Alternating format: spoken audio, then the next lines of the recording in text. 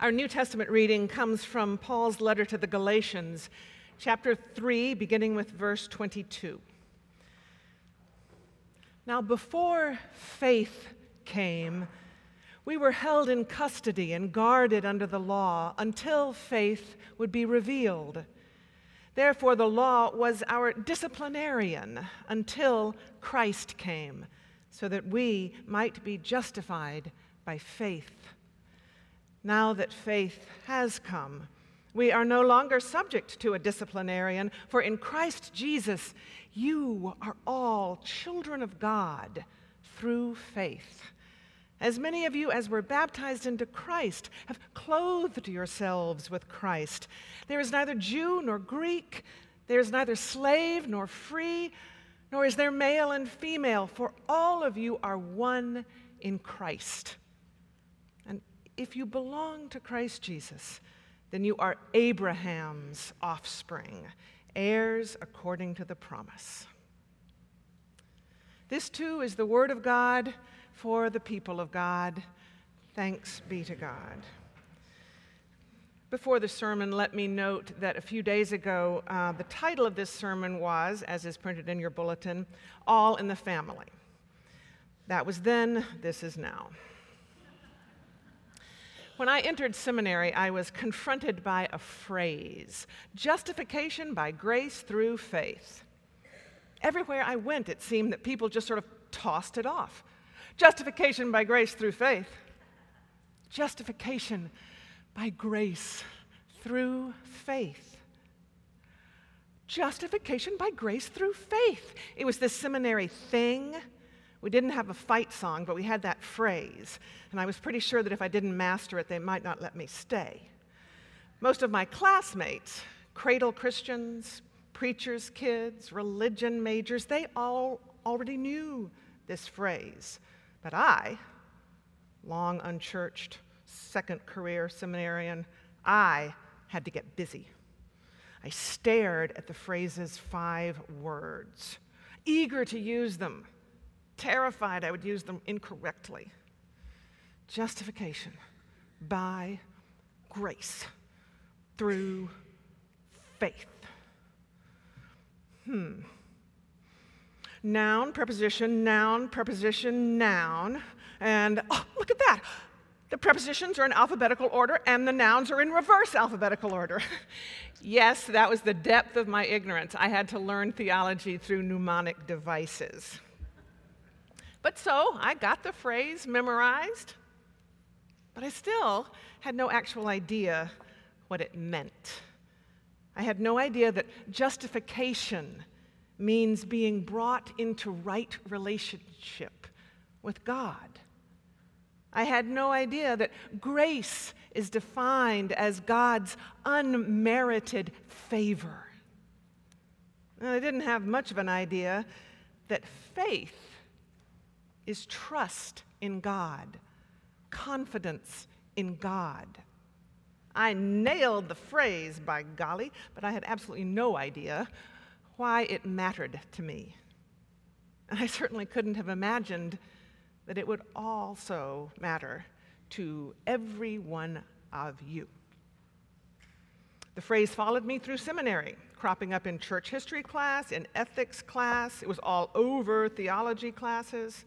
The phrase made a cameo appearance in Old Testament studies. See, in the book of Genesis, Abraham believes God's promise, and God considers that, not the law, which had yet to be given, not circumcision, which had yet to be practiced, but just that belief.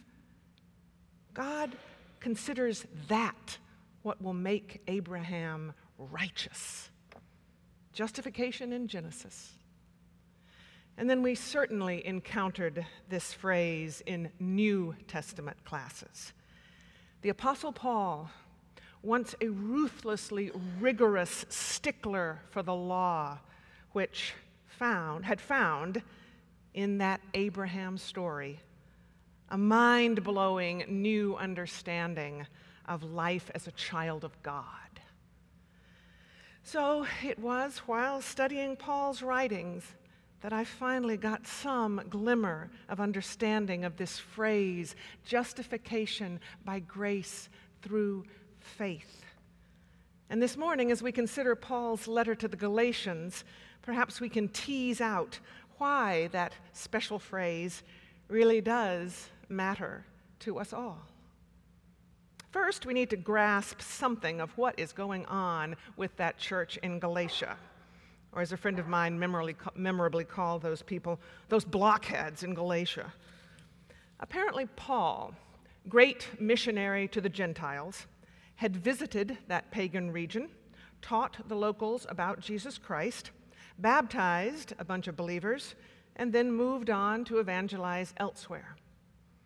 In his wake, however, other teachers had started preaching that in order to be Christians, these Gentiles must first become Jews, like Jesus and his first disciples. They had to obey the law of Moses and be circumcised. Well, when Paul gets wind of this, he pretty much flips out. Most of his letters open by emphasizing how beloved the people are. Galatians begins with, I am astonished. What upsets Paul so much is that if you emphasize obedience to the law, you are focused on a whole bunch of stuff that we are supposed to do in an effort to win God's approval. That's problematic because there is no way anyone can do enough to earn something as inestimable as God's love.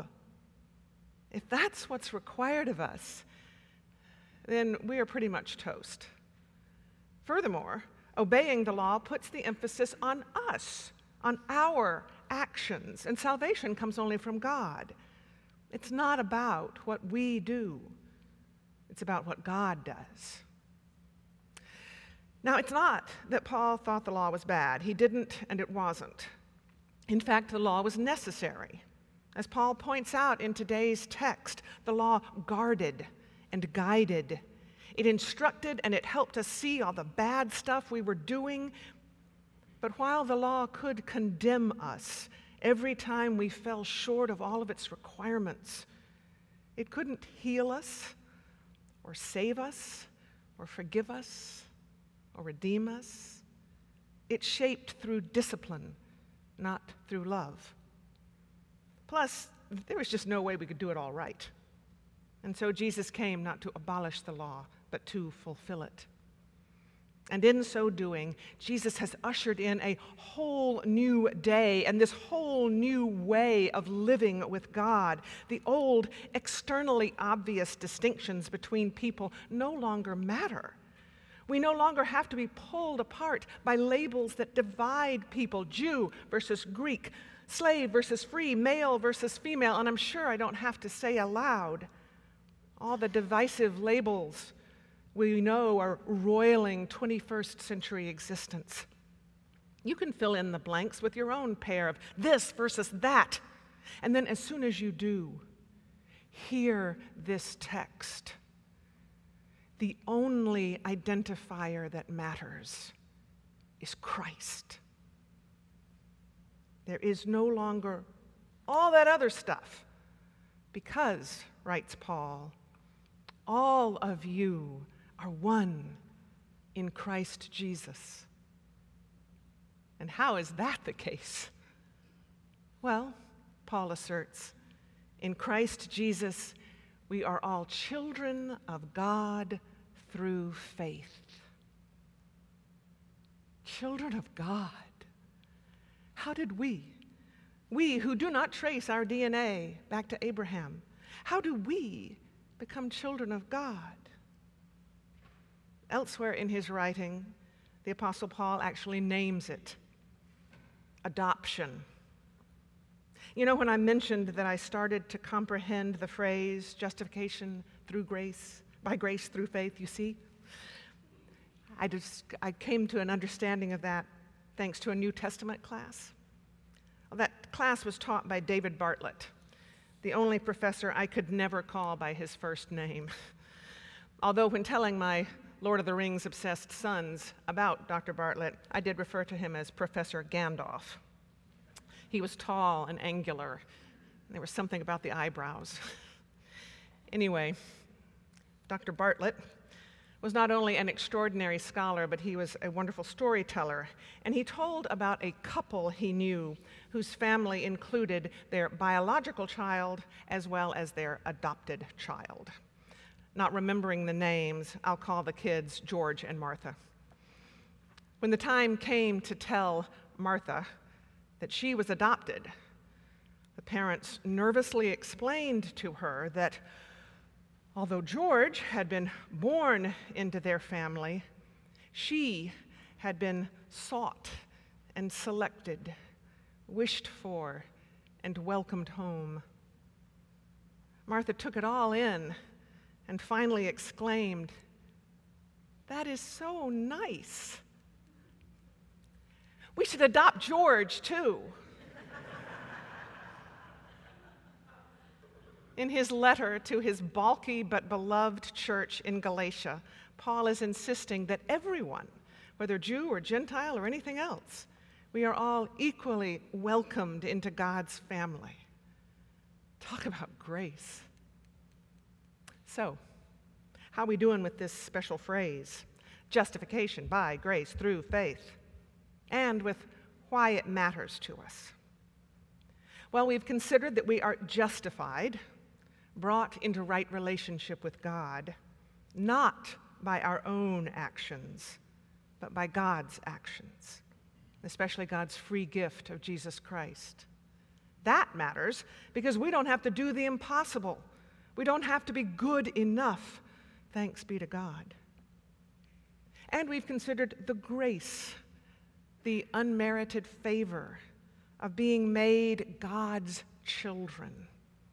And not just our own selfish, lonesome self, but along with everyone else, no matter which this or that we're tempted to reduce them to. That matters because, like the ball that Amanda had, what could be more gracious than to be welcomed into God's own, so much bigger than us, family? There's still one noun to deal with, the special phrase's final word, faith.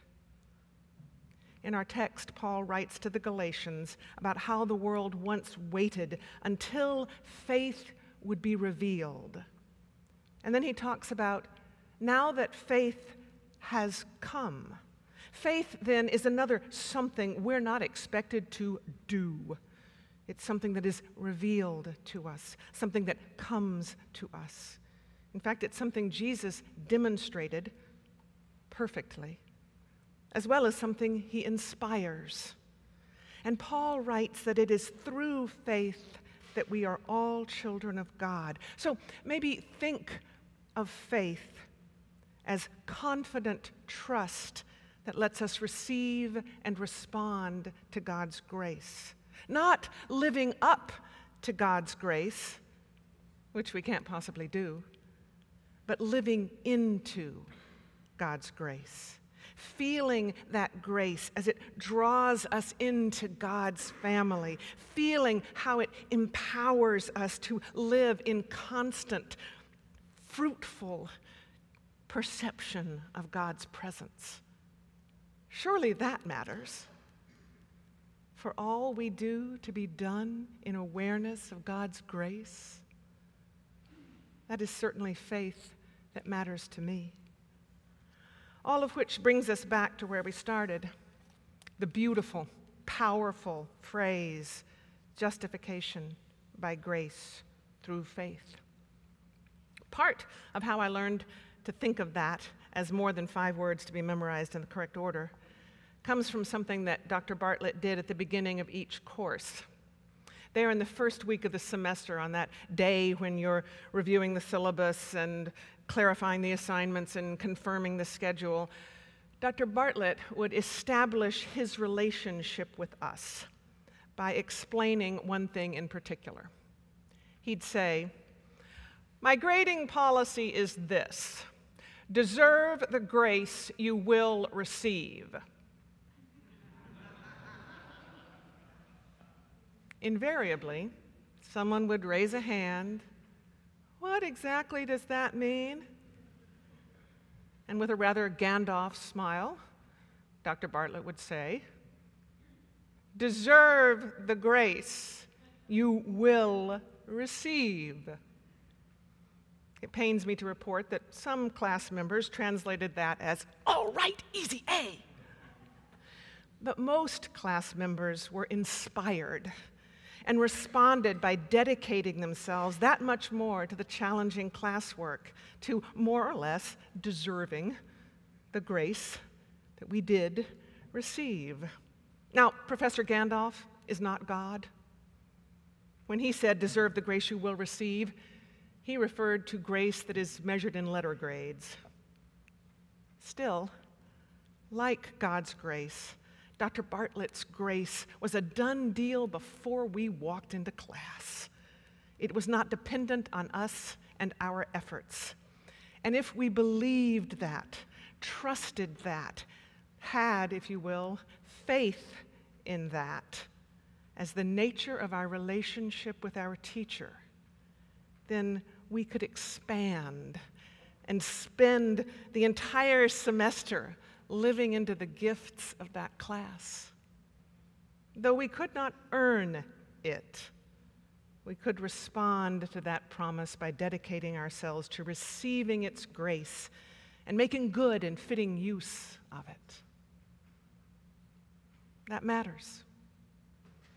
And that is how I pray we all go through life, actively, joyfully, fruitfully, gratefully, faithfully, living into God's grace, which, without us doing anything, has brought us into right relationship with God, who has already welcomed us, all of us, into the family. Thanks be to God. Amen.